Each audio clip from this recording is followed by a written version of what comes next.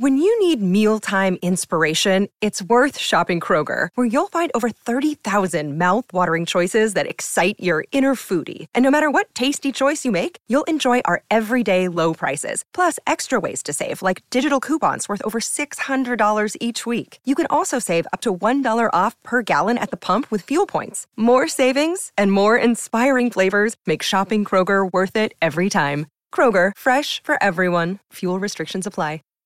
Save big on your Memorial Day barbecue, all in the Kroger app. Get half gallons of delicious Kroger milk for $1.29 each. Then get flavorful Tyson natural boneless chicken breasts for $2.49 a pound, all with your card and a digital coupon. Shop these deals at your local Kroger today, or tap the screen now to download the Kroger app to save big today. Kroger, fresh for everyone. Prices and product availability subject to change. Restrictions apply. See site for details.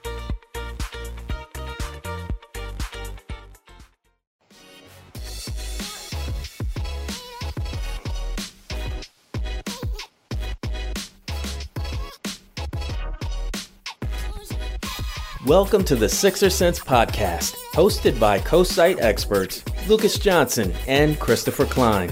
Welcome back to another episode of the Sixer Sense podcast. I'm your host, Lucas. Got Chris here, and Uriah is back after being absent last week. You guys enjoy that snow that we got earlier this morning? Well, it wasn't really this morning for me. Of course, I'm down in Georgia, so I'm not really in the Philly area. But we got a bunch of slush last night, but it never got below freezing. So it was mostly just kind of some liquid ice stuff. But it's pretty much gone now. Hey, it's still. I think it just stopped, but it snowed for hours this morning, and my back is still hurting from just looking at the snow and anticipating the shoveling. I actually wiped out playing with my daughter in the snow/slush this morning. She was running and I was trying to run after her downhill, and I totally, my knee just didn't want to stay up, so I slid on my shin. So that was fun. You feeling all right, though? Did you break anything? Oh, yeah. No, I'm not that old. So real quick, Lucas, man, I'm kind of taking a shot. When you gonna get your first victory in the fantasy league, man? What's going on over there? I don't. What's going on, man? Is it injuries? Is that what it is? COVID? I swear, you can ask Chris. Like every year that we've done this, I'm usually like near the top or at the top of the league. This year, I just did not. I guess I didn't draft well, but I need to make sure I get my big man. The key word there is that he's been near the top, not at the top. Oh, okay, Chris. You only won last year because of the season ending like prematurely. Yeah. I felt good about my squad last year. I think I would have beat you in the playoffs. Sure. Well, Lucas is the league manager or commissioner, and people probably don't know that. And I have a formal complaint, Lucas. I have another owner in the league.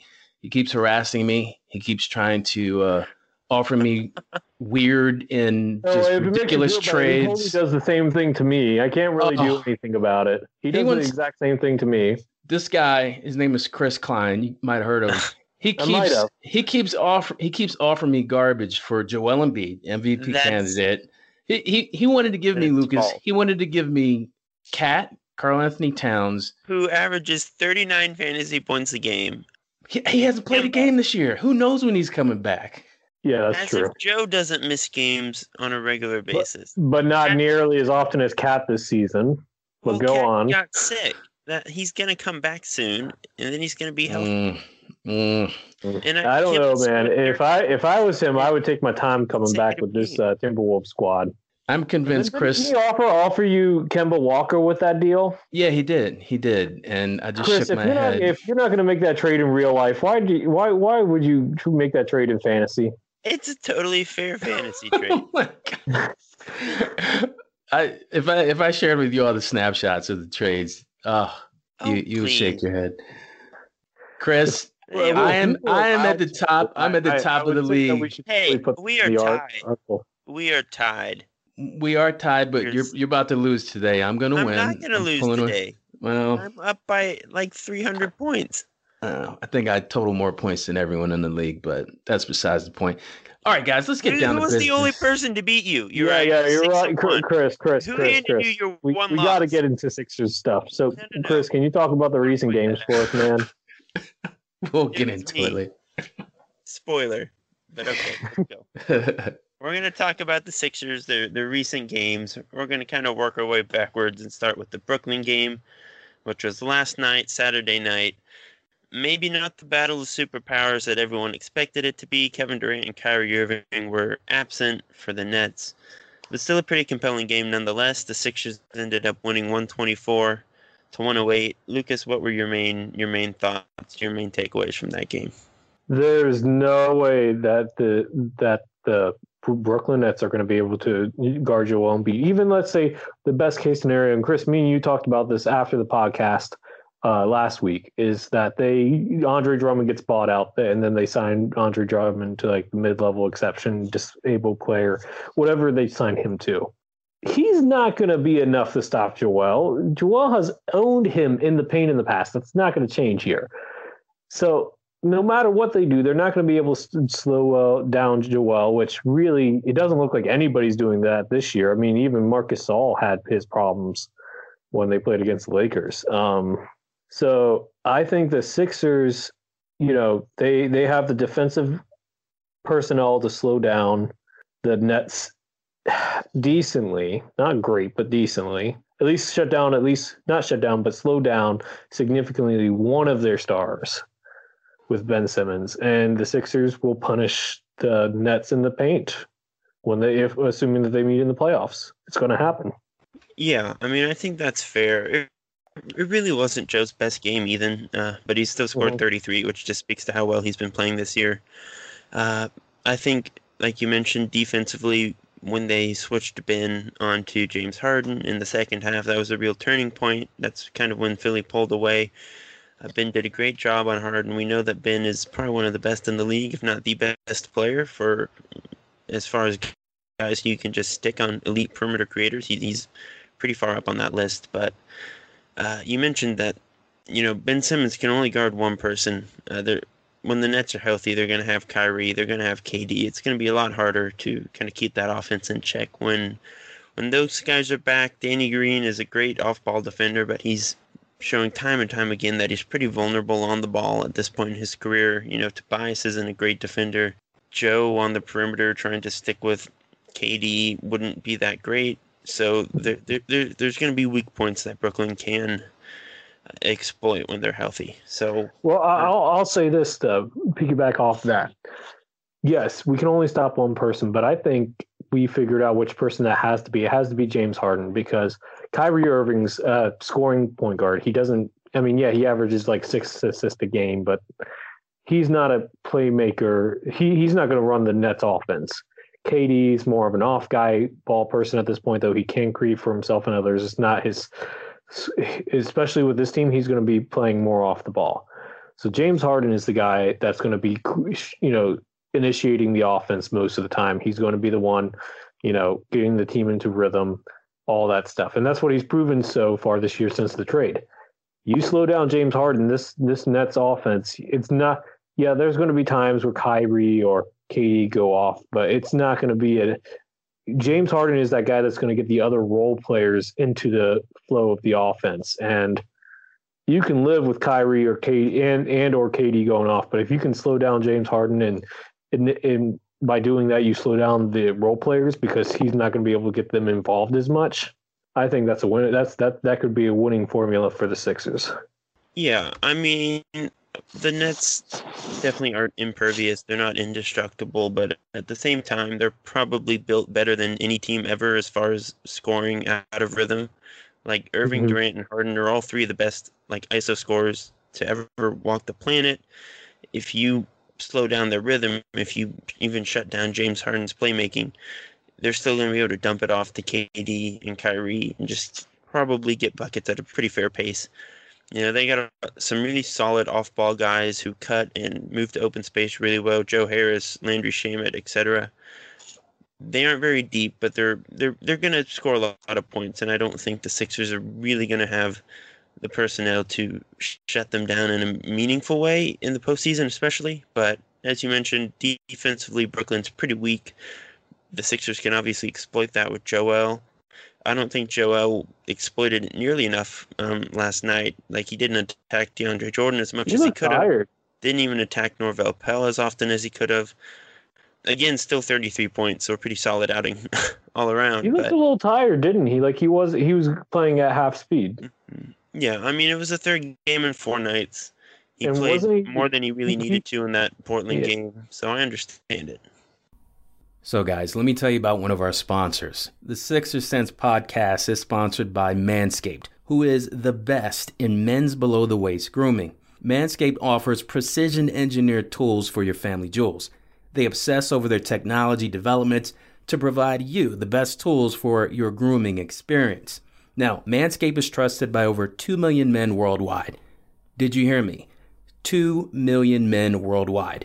And today, we have an exclusive offer for our listeners. Check it out, 20% off, plus free shipping with the code FANSIDED20. Again, the code FANSIDED20 at manscaped.com.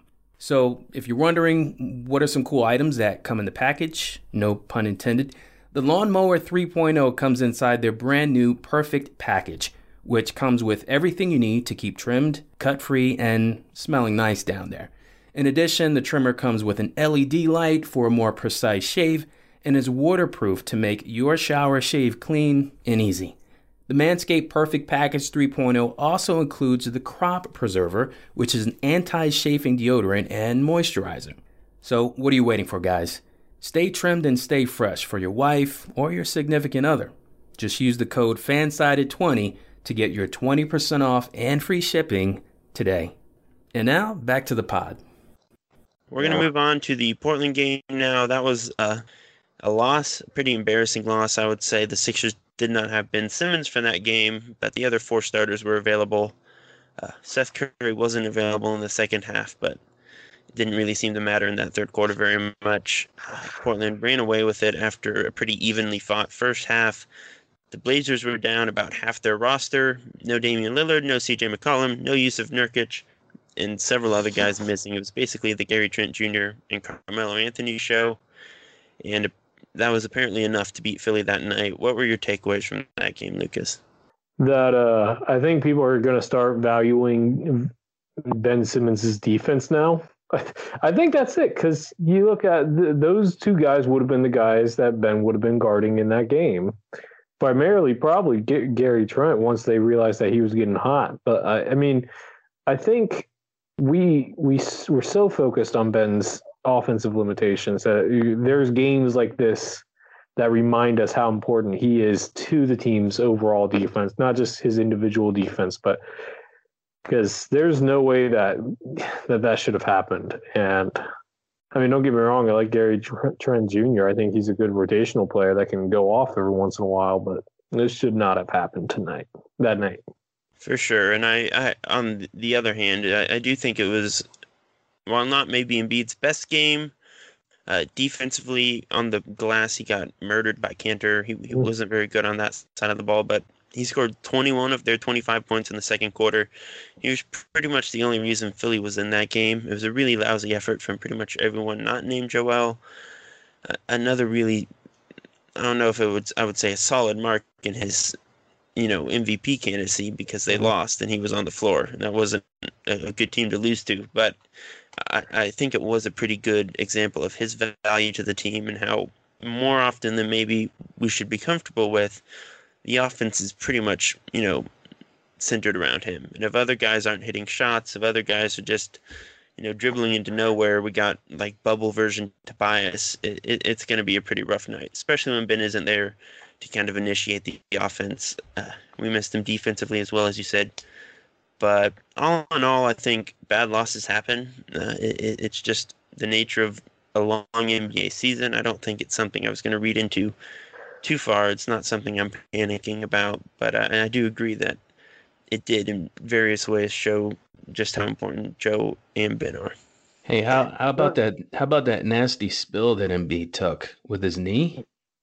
Oh yeah, that I saw that. It looked bad on TV when they showed the footage, and I was really shocked that he came back in. But yeah, I think every time that happens, every Sixers fan, they hold their breath, because if he goes down, the season's done. Yeah, I do want to make another point here that I forgot to touch on to begin with. Is anybody questioning the reason why Furkan Korkmaz started over Tyrese Maxey? Like, I get that Maxi's still a developing player, but like, you needed somebody to initiate the offense, create, be able to create on the perimeter. And this seemed like a prime, let Maxi or even Shake Milton take over and see what happens. Shake was a minus 21 in the game, which I think is like the third worst of the Sixers. But scoring wise and assist wise, they just needed more time. I thought this would have been a great game to have them both get a lot of playing time. And I mean, Maxi had 21, Milton had 24, but yet again, it was Matisse Thybulle who had 26 minutes off the bench. Yeah, I'm generally okay with just loading up on shooters and letting Embiid kind of be the focus of the offense. Maxi just hasn't been very good lately. He's kind of hit his rookie wall in a sense. Shake hasn't been that great either. He's played better the last couple nights, but Maxi had a good game that game. Problem with it. Maxi had a good game. He scored a bunch late once it was over, but he wasn't really impactful when the game was close. Yeah, I guess you're right there, but I mean, I feel like if we want Maxi to develop, you got to give him the minutes too. Because Korkmaz, I think we're going to get what we're going to get out of him. Milton, I feel this. Milton might pop off for a big game every once in a while, but I just feel like we're not. I'm a little worried about Milton being able to be consistent, but I get what you're saying. I like to have somebody that could actually, have an inbounds pass, because Tobias Harris was a high assist man in the game for the Sixers with 5 assists. That should not be happening. I mean, Maxi has never been a huge assist guy in all fairness. And I do think the fact that he's such a shaky shooter, the fact that he's a pretty high volume scorer who doesn't do much outside of that right now. I mean, I think there are reasons that Doc has been pretty hesitant to play him when the whole group is healthy. Like, obviously, that's a great style to have when there's only 7 players available and no one else can dribble. But with the whole group together, Maxi's not the greatest fit. He doesn't play well off the ball, so it's tough to put him with Ben. And even with Joel, they don't work as well as maybe they will at some point. But I tend to agree that the maybe the Korkmaz experiment didn't work as well as Doc wanted it to. Fair enough. So I think we had one more game. Yeah, lastly, we are going to talk about the Charlotte game. Another Sixers win. 118 to 111 in that one. Lucas, what were your main takeaways there? Besides the fact that LaMelo Ball looks like he can be a legit talent if he can cut down on his mistakes. That's not from the Sixers side. I just like LaMelo Ball. Is that when engaged, Ben Simmons and Joel Embiid can have 5 turnovers each. No, I'm kidding. But that was a negative from there. But the positive is that when that Seth Curry obviously came back not 100% in that game, and he's still not 100%. We saw that in the Portland game, and we see it. We definitely saw it in this Charlotte game. The Hornets are going to be a problem in the future. I saw that too. Outside of that, I didn't really have too many takeaways. Joel Embiid's dominant against like 2 backup centers in Cody Zeller and Bismack Biyombo. Surprise, surprise. There wasn't too many takeaways I could take from it, to be honest, besides the fact that Joel Embiid and Ben Simmons need to cut down turnovers. Not too much for me personally. Yeah, it was a pretty standard win, I think. I mean, the Sixers are the better team, and when you're a good team, you have to beat the bad teams. Charlotte's not necessarily bad, but, I mean, Philly out 30-13 in the first quarter, and it never really was in doubt past that point. Charlotte had some runs in the second half, but it was a pretty comfortable win for Philly. Like you said, the Hornets are a lot of fun to watch. LaMelo is a stud. I think Hayward has worked out better than most people would have expected him to so far. But the Sixers played their brand of basketball. Joel had 34 points, 11 rebounds. Ben had 15 and 9 assists, 26 for Tobias. Just a really solid all-around effort from the core guys. Another pretty decent Matisse game. Defensively, Shake had 13 in 19 minutes. So just a lot of positives. A really solid all-around win. And probably the least notable in terms of just like projecting forward of these 3 games. I think the Nets game especially was interesting because of how they handled James Harden. But yeah, it was just a solid win all around. For sure. But, Chris, I think it's time for us to move on here. And we're going to go talk about the growing chemistry on this team, in particular between Ben and Joel. So for those that aren't on Twitter or didn't see, Joel Embiid said, let's go. He tweeted out a couple of days or this past week, let's go. And then he did the Simmons heavy breathing emoji. He's like Ben Simmons for All-Star. And then this Twitter follower named Yami OG Kush said, stop. He's averaging 13 points per game. Even your other teammate, Tobias Harris, deserves the spot more. And what Joel actually responded, and this is what he had to say. Well, I guess you didn't watch the game yesterday. His value goes beyond stats. And Tobias has been dominating consistent all season long. And the team is the first in the East. So it sounds like Joel thinks that there should be 3 All-Stars from the Sixers. But before we get into that, Chris, what are your thoughts about seeing Embiid defend Simmons publicly? Because we haven't really, in press conferences a little bit, but this is a whole new level for Joel. What are your thoughts regarding their relationship after seeing this? Yeah, I generally try not to read too far into tweets and stuff. They're generally not as important as people like to make them seem, but it does seem pretty apparent that Joe and Ben have established better chemistry this season. There was an interview earlier on, around the time of the Harden trade, where Ramona Shelburne had talked to Embiid, and Embiid mentioned just how much more comfortable he was playing with Ben this season, and they were working better together, figuring out their spot floor. Embiid has mentioned that in press conferences as well, just getting to know Ben better and vice versa, and kind of maximizing their talents. So I definitely think that there's something there. There's some meaning to it, and it's always good to see guys stand behind their teammates publicly.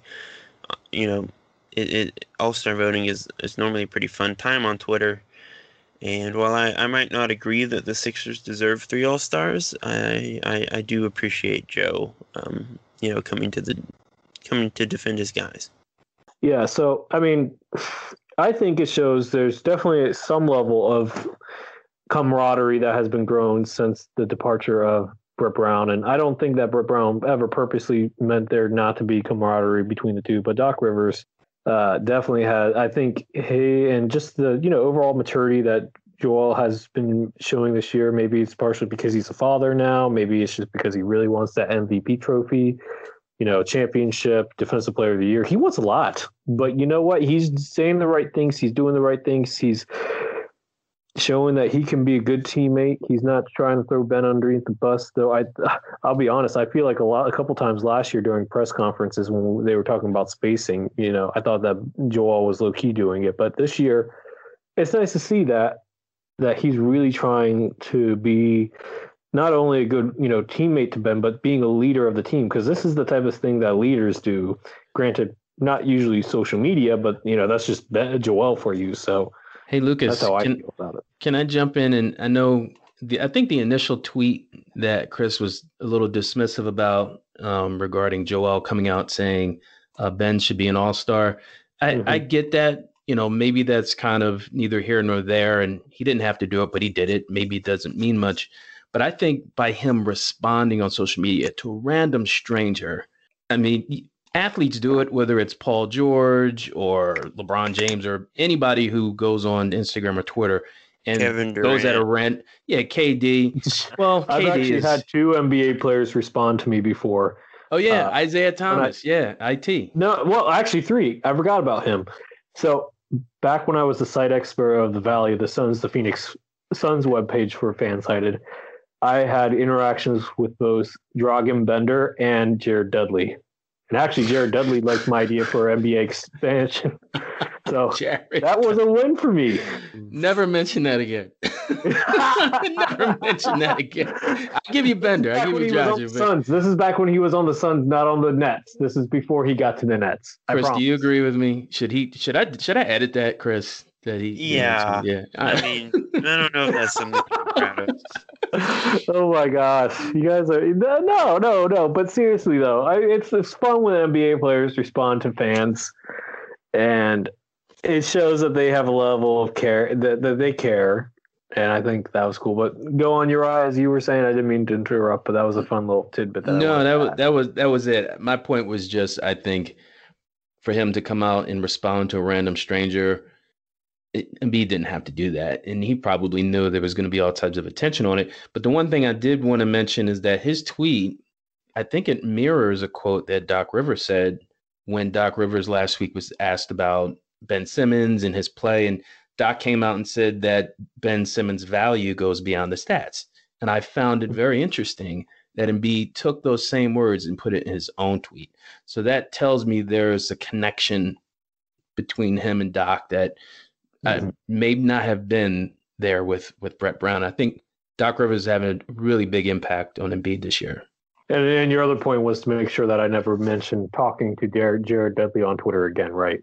Yeah, never, ever mention that. Oh, gosh. I tried to get free tickets for... Huh? Go ahead. I will just say to Uriah's point, I do think Joe kind of knows how to play to the audience on Twitter and on social media. So I definitely think he's aware of how things will be perceived.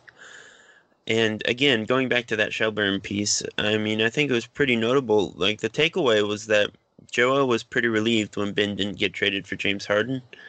And I'm not going to speculate as to whether that would have been the case last season, but I do think it's pretty remarkable how comfortable they seem together this year. And I definitely do think that relationship has improved quite a bit. I think there's also clear who's the number one person in the franchise now. I think in years past that wasn't necessarily clear. Is it Ben's team? Is it Joel's team? Now we know for a fact it's Joel's team, and I think that's helped their their relationship and the power dynamic in their relationship as well. To piggyback off what you just said. So I guess the other part of this is: do you think this strengthening of their relationship, Chris? Do you think this gives them a real chance to for a championship run? I guess. I mean, I do think the Sixers have a puncher's chance at winning it this year. I wouldn't say they're favorites. I wouldn't say that Ben Simmons has inspired more confidence in him this season than in past seasons. But, I mean, the Sixers are a good team. They're the number one seed right now. I don't know if that'll hold up. We'll see. There's still a lot of basketball left to be played. But I do think the chemistry with this team is much better than last season's. As you mentioned, Joel has kind of settled into his role as the undisputed number one option in a way that maybe wasn't as clear in years past. And yeah, I mean, there aren't any indestructible teams right now. There's no, peak Golden State in the league. The Lakers are beatable. The Nets are beatable. The Bucks are beatable. That doesn't mean Philly's a favorite, but it means they have a chance. Yeah, I think that they're still a player away, like a perimeter creator away from really being that contender, but I think they have a puncher's chance right now for sure. And certainly it's good to see the chemistry build. And, like I said, I think that goes to, organizationally what direction the team's going. And it's clearly Joel's team. And I think that's something that they always struggled with under Brown in the past. And I think that now that we have that cleared up, that I think the team's going in the right direction. I think that gives the team a much clearer picture of where they stand in title contention, which is like they're not in the top tier, but they're in the tier right below it. Like I said, I think they're a shot creator way from entering that top sphere. Yeah, I agree for sure. And we're going to move on now and talk about All-Star voting. We'll start with Embiid. He's third in front court votes. In the East behind Giannis Antetokounmpo and Kevin Durant, who is number one. He's the lead vote getter in the East right now. He got just shy of 1.6 million votes. Obviously, fan voting only impacts the starting lineup. It doesn't impact the reserves. But what are your thoughts there, Lucas? Does Embiid deserve to be higher? And just what were your main takeaways from that? This season, I mean, maybe he should be second, but I mean, you could make a fair case for Kevin Durant being MVP.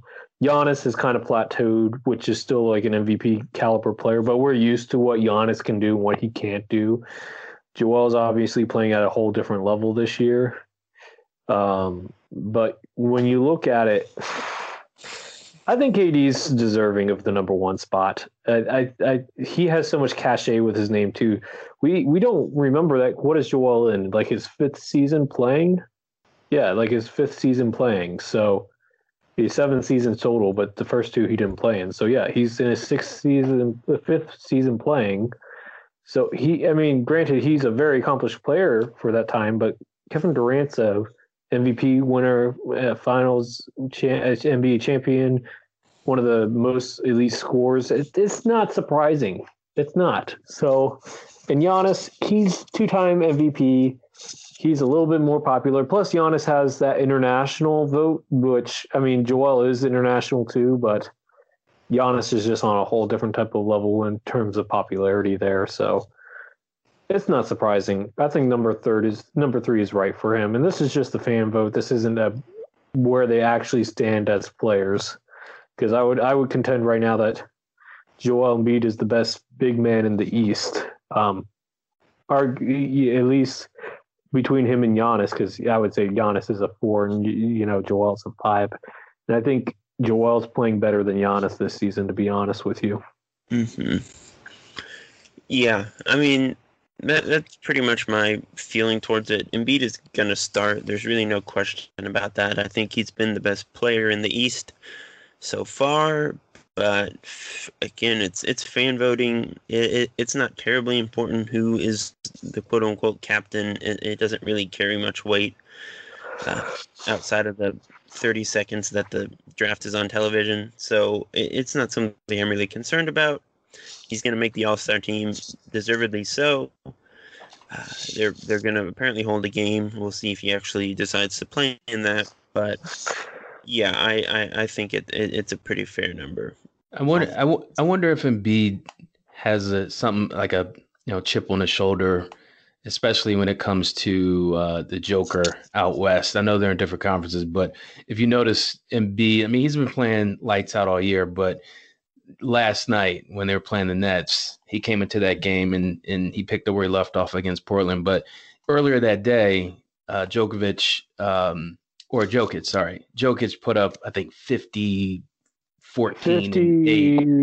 points, 11 rebounds, and like 11 assists, 8 rebounds, I want to say off the top of my head. I wouldn't be surprised if Embiid looked at the box score of that game and said, this dude, because he knows that he's his biggest competition. Other than LeBron, I think Jokic definitely might have a slight edge over Embiid for MVP, of course. He had 50 points, 12 assists, 8 rebounds, 1 steal, 3 blocks, went 20 of 33 from the field, including 3 of 6 from the 3-point line and 7 of 7 from the foul line. Yeah. I know we're a Sixers podcast, but, Jokic is pretty freaking good. So, I don't think there's really a wrong way to go as far as MVP at this point. As long as it's one of those two big men, because, yes, LeBron's having a great season at, 36 or 37? Yeah. And Kevin Durant should get comeback player of the year. He's shooting, 50% from the field and 45% from downtown, something like that. It's ridiculous. While averaging, around 30 points per game. But, at the end of the day, I think you can say that what these two big men are doing is much more rare in the NBA versus what you see. And like I said, Durant's probably going to get comeback player of the year. I'm not worried about that. LeBron, it's unfair to him, but he's probably not going to get another MVP just because, narrative, which, he does have some narrative working for him because of his age, but the last time we had a center win MVP was 2000 with Shaq. And I think it's fair to say that this season is proving to be the year of the center again. So I think one of these guys is going to get it. My preference would be Joel, though I wouldn't be surprised if it was Jokic. Yeah, I mean, Jokic is a bit weird because I don't feel like he has the respect maybe that Embiid and others have, with the general fan base. I think he's kind of underrated in that realm, but I would agree that Joe and Jokic are my top two. I've seen a lot of MVP ladders though, with LeBron at number one. He does play for the Lakers, so I wouldn't count out them going in a different direction. And obviously there are like 60 games left on the schedule, 50 games. A Hmm. lot of this will probably change by the time they actually vote, but I tend to agree. I And will say this: that what Joel does have going for him is that he's the best player on the top team in the East. yep, for sure. But again, that could also change. Yeah, Milwaukee's pretty close behind, so is Brooklyn. yeah, So game and a a lot of half basketball back left to be played. for sure. And we're going to move on and talk about Ben Simmons now. He has the 10th most votes among guards in the Eastern Conference, just a hair shy of 118,000. Significantly lower number than Embiid, and maybe a bit lower in the guard category than is maybe deserving. What were your takeaways from that, Lucas? Ben's having a down year. Voters realize that. Voters care about counting stats, and his scoring is just counting stats. So they're not going to give him the same amount of love. Though, honestly, this year, I feel like he's probably just as deserving as last year in terms of being he has an argument, maybe. Okay, probably not this year because of Kyrie and James Harden. But if they weren't if Harden wasn't traded to the if Harden was still on the Rockets, then would have a legit case for starting. I think him or Jaylen Brown maybe for that second guard position. And it's not to do the All-Star game always awards at least one player who's like so elite defensively. You saw Ben Wallace get it. You saw Joakim Noah get it. I'm sure I'm missing some, Dennis Rodman, you go throwback there, Dikembe Mutombo. Big men like that, defensive anchors like that have always gotten love in the All-Star game. And Ben Simmons is that guy right now. He's the defensive guy that's going to get Draymond Green. They're not going to wow you with their counting stats, but everything that they do, like Doc and Joel said, what he does goes beyond the box score. So Yeah. I think that's where Ben stands right now. And I think fans aren't going to give him love, but I know the coaches will. And I think at the end of the day, that's probably what's going to happen. Yeah. I mean, I've been on the record with I don't think Ben has been an all-star this year. I think he's picked it up lately, and he's been playing he's been of that caliber in the last couple of weeks, but for a very long stretch there at the beginning, it was pretty rough offensively. He's still scoring at a career low rate. He's shooting at a career low percentage from the field. I think Tobias and Joe are the two most deserving players on the Sixers roster right now. There aren't a ton of spots in the East. As you mentioned, it's a pretty deep, loaded list. Jaylen Brown, Kyrie Irving, James Harden, Brad Beal, Trae Young, Malcolm Brogdon, all those guys are guards. All of those guys deserve pretty significant consideration. I would say that all of them might have a better case than Ben. So it's tough. I don't share your confidence that the coaches are going to vote him in, but we'll see. And moving on to Tobias, he again, as I said, I think he's the second most deserving player on this roster, but he did not crack the top 10 in terms of front court votes. Lucas, do you think that was a snub? Do you think that was, deserved, that he's going to be locked out at his position? What were your thoughts on that? Well, we talked about this last week, Chris. I thought a pretty compelling argument about how Tobias Harris could become an all-star, especially in the East. I think that it would have to be through the coaches, though, not through the votes, because fans aren't going to give him love. He's not going to be a starter. He's not. And we'll have to wait and see. I think he could get snubbed, and I don't think that would be fair, but I think Harris getting snubbed is a complete possibility. Mm-hmm. But let me ask you this, Chris. Let me ask you this. if Harris does, let's just say for argument's sake, Harris does get an All-Star bid. How does his contract look after that? You still think so? You don't think that would help redeem it a little bit? He's being paid like a max contract. I get that. I'm just getting that. But would an All-Star, title to his name help make that contract a little bit more like bearable, in your opinion? I mean, bearable in the sense that he's been good and a positive contributor this season, but there are still better ways to use $36 million. I don't think one All-Star berth would change that. What if he got All-Star berths for the remainder of the contract? I would highly doubt that happens, but if it did, we can maybe relitigate the situation then. But I think we're still pretty.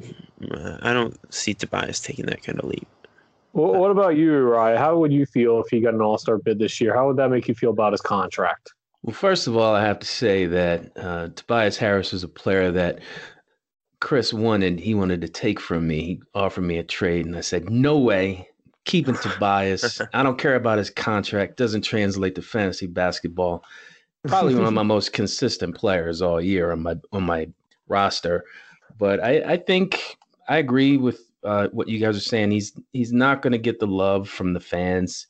He just doesn't have that highlight reel. He doesn't do anything exceptionally well that distinguishes him, whether it's supreme athleticism or just being a sniper like a Curry or Damian Lillard. But I do think the coaches might give him a nod because he's a veteran. He's paid his dues. He's been around, and he's been nothing but an upstanding citizen player his entire career. So I think the coaches might give him a shot. Okay. Yeah, and we'll shoot through the last couple of points here. We pretty much covered this on the last week's podcast, but just to make sure we're on the same page, Lucas, you believe that Embiid and Simmons are the two who deserve All-Stars from Philly? You think those are the two who deserve a spot? I think all three of them deserve a spot, but I think it's going to be Joel and Simmons, yes. I think they're going to be the ones that get it. But I believe all three of them deserve it. I just think Ben's name has a little bit more cachet with the coaches. And like I said previously, coaches love guys that don't – there's always that one guy in the All-Star game that gets in there because of what he does outside the numbers. And, that's been Draymond Green most recently, but now I think it's going to be Ben this year. Yeah. Well, we'll see. I kind of disagree. I would pick Embiid and Harris if I were drafting my team personally, but we'll see. I mean, I just think the guard depth is too deep in the East this season. Ben really wasn't good on offense for a considerable stretch there. Like, he was almost an active negative for a large portion of the season. And I think that's going to be tough for him to overcome, but he is a pretty brilliant defender. And I do agree that there's a case to be made. So I don't think we're as far apart maybe as that would make it sound. But yeah. We know that Joel Embiid's going to be an All-Star. That's the only thing we know for certain, and that's okay. Mm-hmm. But I want to move on. Speaking of, we talked about 3 of the 5 starters. Let's talk about the starting 5 here.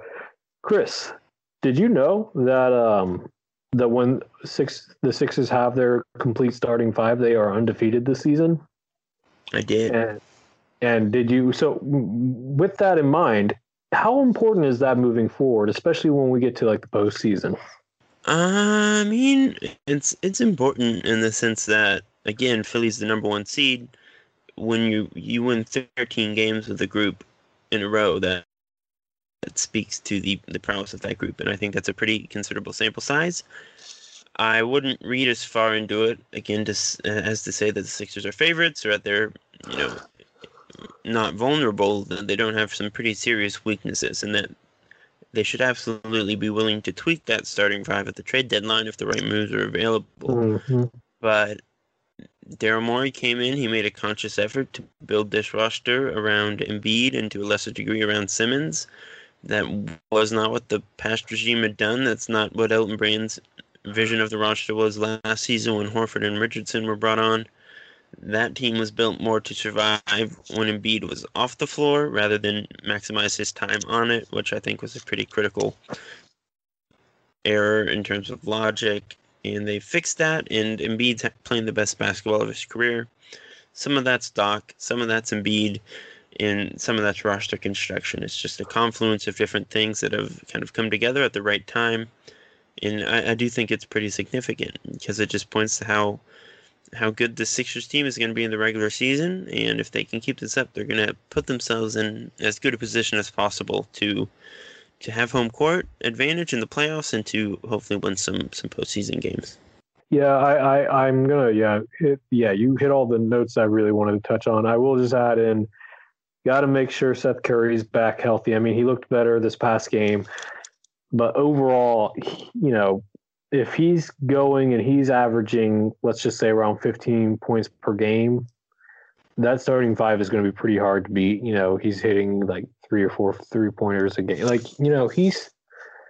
I think Seth Curry is that X factor in the starting five, because if he's going, it's going to be hard to, and we see how much he's missed with this Dallas Mavericks. They're abysmal this year right now.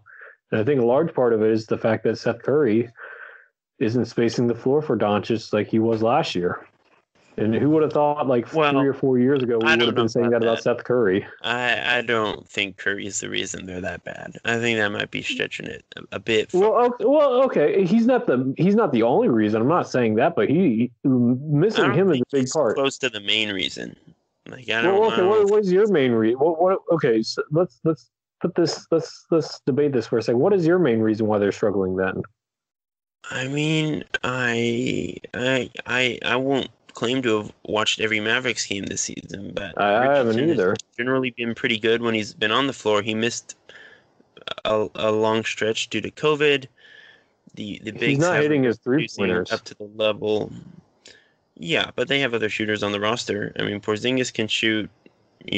Hardaway shoots at a pretty high volume. I don't think they're lacking in the spacing department. Richardson is a pretty big defensive upgrade, and that's really where they were struggling last season, especially on the perimeter. I really think part of it is that Porzingis missed time, and now that he's back, Porzingis hasn't quite looked himself. They've dealt with injuries. They've dealt with COVID. I would expect them to get better. I mean, Luka's playing like an MVP, and if the Mavericks record gets better, he's going to be in that conversation. So I think this has just been a weird season overall. We've seen it with Toronto, where they're much better than their record would suggest. The same with Miami, I think. There's a lot of factors, impeding team success this season that just are not around during normal times when there's not a pandemic. So I'm not reading too heavily into the win losses for Dallas right now. If we're 2/3 of the way into the season and they're still the 14th seed, then maybe we can talk about it. But I don't think the Curry loss has been like a big, like an anchor to their success or anything. Yeah, I'm just gonna disagree with you there, because I mean, the rest of those guys, Tim Hardaway Jr., he's hot cold. Josh Richardson's not been good this year. Like you said, they've been missing guys like Maxi Kleber and Porzingis, but guys like Dorian Finney-Smith has seen a downtick in their 3-point percentage. It's just the floor has shrunk for them this year.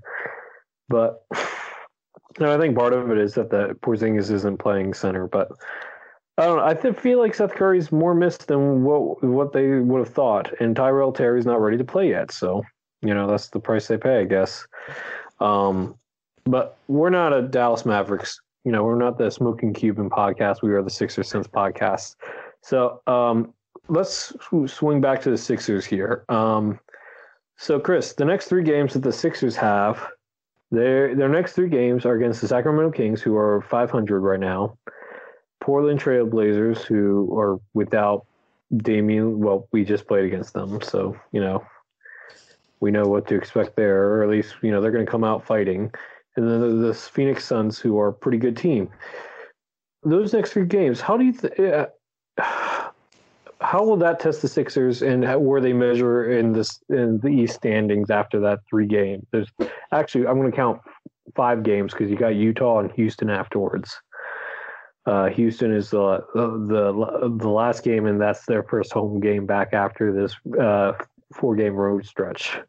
So what are your thoughts on that, Chris? Do you think it's going to really define where they are in the Eastern Conference standings?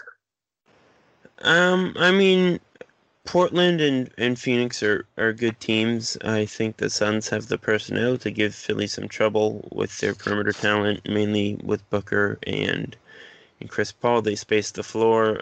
Ayton's not going to handle Embiid or anything, but I think that'll be a pretty interesting matchup. But I definitely think the one I'm looking forward to most is the Jazz game. You know, Utah has the best record in basketball right now. They've been really good.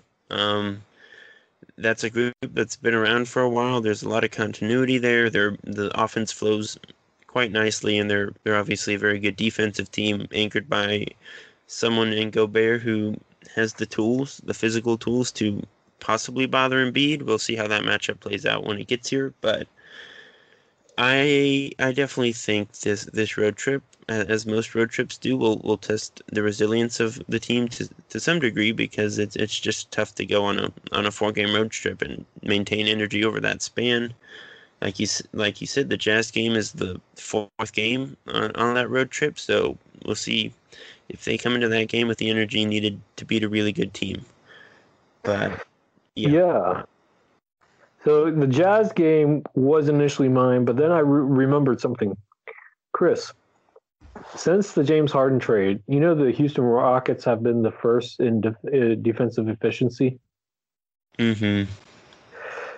You got to look at that matchup. Yeah, they don't have Christian Wood right now. I think he's out with an ankle injury, but DeMarcus Cousins is starting to look like Boogie. He's showing flashes of the old Boogie Cousins that we used to know.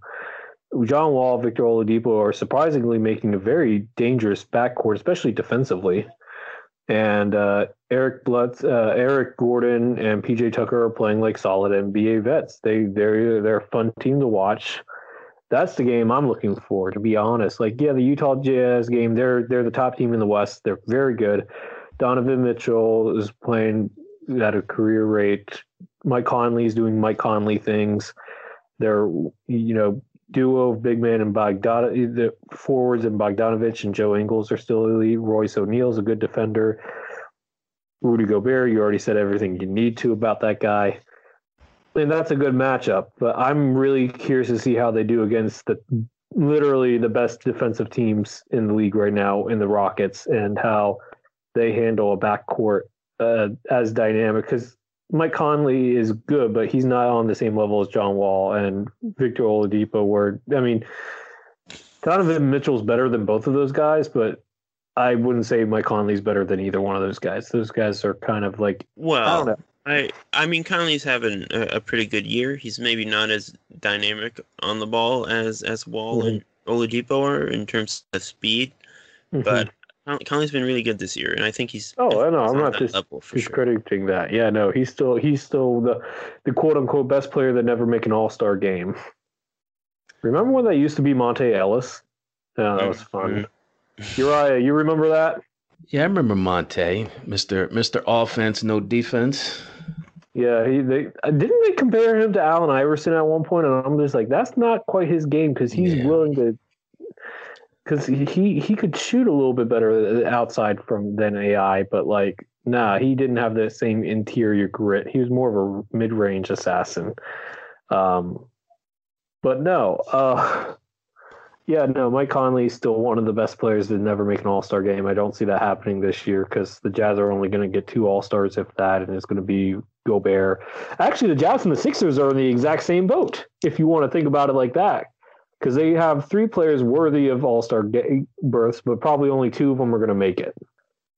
Yeah. It's the guys that haven't made an All-Star game, in my opinion, that won't make it. So, But yeah, no, I'd like that Rockets matchup. I'm really excited about that. Uriah, you want to put your 2 cents in here? No, I'm want to get ready for the game, so let's get to the question of the week. Oh yes, of course, yes. Yeah. The social media question of the week. Uriah, you want to take it away? Yeah, so the social media question of the week is about the 76ers lock-in all-star MVP candidate Joel Embiid, and the question was this: what has made Joel Embiid play like an MVP this season? If we go to Twitter, we had Twitter follower Balut, I don't know if I'm saying that right, at Balut76, and he just let a photograph do all his talking for his response. He found a picture of Embiid holding his newborn son in his hands. Very tender moment, and that got the most likes on Twitter. So that was one aspect of why Embiid could be playing at the level he's playing. If we transition to Facebook, I'll just read a thread. Several people and a nice variety. We have Thomas McManus. He said less on the perimeter. Rich Kreigel said conditioning. Lewis K said he has majored. I don't know what that means. Kenny Gregg says, I think both being a father and having a new coach, and he's just a beast. Walt Lee Simple III said Doc Rivers. This is my favorite. Brian Gibson said that first round in the bubble, he don't want to go out like that anymore. So what do you think, Chris? What has Embiid playing at this elevated level? I mean, I think pretty much everyone that you mentioned made good points. I think it's a number of factors that have, contributed to his success. I don't think we should underrate the fact that he has a newborn son and that he has spoken about that being a pretty big motivating factor for him. We've seen it with guys in the past, Victor Oladipo, Fred VanVleet, who have cited their sons as motivating factors. Like, I think that's a real thing. And then on the basketball court, I do think Doc Rivers has put him in maybe better spots than Brett Brown used to. I think the fact that the roster makes sense in a way that the past couple of years it has not is important. I think more shooting generally leads to better production from Joel. And I think, like, lastly, he's just committed himself in a new way. He, even beyond conditioning, he just seems to have gotten to have polished off his game in a way that it hasn't been polished before. He's handling double teams much better than he has in the past. His jump shot is falling at a more efficient rate than it ever has. He has that mid-range pull-up jumper like down pat at a ridiculous level right now. And I just think it's all of those things kind of coming together and putting him on the MVP radar.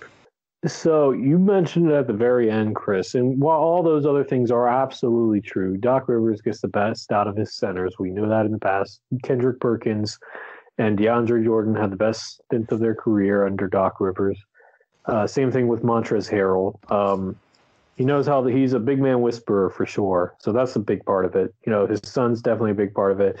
Playoff loss surely has an impact on it. You could say all these things, but Chris, what you said at the end about that mid-range jumper, we saw a lot of that during his rookie year, but then it kind of disappeared for a while because everybody wants Joel either to take threes or, get his butt in the paint, as Steve A. Smith would like to say. But that mid-range shot is such a big part of his game, and I think he really developed that during the 2 years that he missed to begin his career. And I think Doc Rivers allowing him to reincorporate that back into his game has been tremendous for him because Doc is letting him play his offensive game, and that mid-range shot is definitely a big part of that. But I think on that note, well, hold up, Uriah, did you want to add anything before we wrap it up? Yeah, I wouldn't mind throwing my 2 cents in. All the people on social media had great points, like Chris said, and I agree with what you guys said. I want to lend a little bit more weight outside of the fact of being a father motivates him to be his best version of himself. I'd say right after that has to be Doc Rivers. And if you look at the experience that Doc has had being a champion with Boston and just being an all-class type of guy, no-nonsense type of guy, I think this group, particularly Ben and Joe, I think what they lacked with Brown in the past was accountability. I think Doc Rivers brings that. I think these guys wanted to be guided. I think they felt the need to be guided in a way that could get them to the next level. And I don't think you can underestimate the effect of a coach on a group of men who are trying to achieve something. So that's my 2 cents. I think that's a very good 2 cents. And on that note, Chris, you want to play us out? First, I think we should all make Super Bowl predictions. We're recording this at 5:12 p.m. on Sunday, evening? Who do we got? I'll go first. My mom lived in Tampa Bay for a little bit, so even though I don't like Brady, I'll go for the Bucks. Even though I have a gut feeling it's going to be the Chiefs, I'm going to cheer for the Bucks here. I am cheering for no one. I just want it to be a good game. The complete opposite of the Rams Patriots Super Bowl 2 years ago. Anything but that dreck on the field. I do think that Kansas City is going to give Tampa Bay a run for their money. I think Tampa Bay is they're going to. I mean, it's Brady, right? He's going to rise to the occasion, but they have too many weapons in Kansas City. What about you, Chris? Yeah, I mean, I don't really have a favorite team here necessarily, but I will say I feel like I'm kind of going to be pulling for Tampa Bay, which is weird because I've always been kind of against Brady and the Patriots. You know, they've always been the easy guys to cheer against, but it's kind of remarkable that he's actually gotten here with Tampa Bay. I didn't think it would happen. And, you know, Mahomes and the Chiefs are kind of going in that direction where they're going to be around in this conversation pretty much every year for a long time, you know, barring injury. So I think it's an interesting matchup between kind of, you know, maybe the GOAT and the guy who's going to come for his throne over the next couple decades. And my pick is going to be the Chiefs. I think they're going to win, but I'll probably be pulling for Tampa Bay. And it wouldn't surprise me if Tom, you know, pulled one more rabbit out of his hat per se. So, but I'll pick the Chiefs as well. So I think we're all saying the Chiefs, but we're hoping for Tampa. Is that what we're saying? Sounds about right. Yeah. All right. Well, Chris, you want to play us out now? All right. Thanks again to all our wonderful listeners for tuning in to another week's episode of the Sixer Sense podcast. As always, we really do genuinely appreciate you giving us the time of week, especially during these trying times with the pandemic and everything else going on. It means the world to us that you would, you know, just carve out the time of day to talk Sixers with us. And if you're listening on iTunes, Stitcher, wherever, please leave us a review, give us a rating if you feel so inclined. It would really help us out. And we will be back soon with another episode, some more fresh content, and we look forward to it. So thanks, everyone. When you need mealtime inspiration, it's worth shopping Kroger, where you'll find over 30,000 mouth-watering choices that excite your inner foodie. And no matter what tasty choice you make, you'll enjoy our everyday low prices, plus extra ways to save, like digital coupons worth over $600 each week. You can also save up to $1 off per gallon at the pump with fuel points. More savings and more inspiring flavors make shopping Kroger worth it every time. Kroger, fresh for everyone. Fuel restrictions apply. Save big on your Memorial Day barbecue, all in the Kroger app. Get half gallons of delicious Kroger milk for $1.29 each. Then get flavorful Tyson natural boneless chicken breasts for $2.49 a pound, all with your card and a digital coupon. Shop these deals at your local Kroger today, or tap the screen now to download the Kroger app to save big today. Kroger, fresh for everyone. Prices and product availability subject to change. Restrictions apply. See site for details.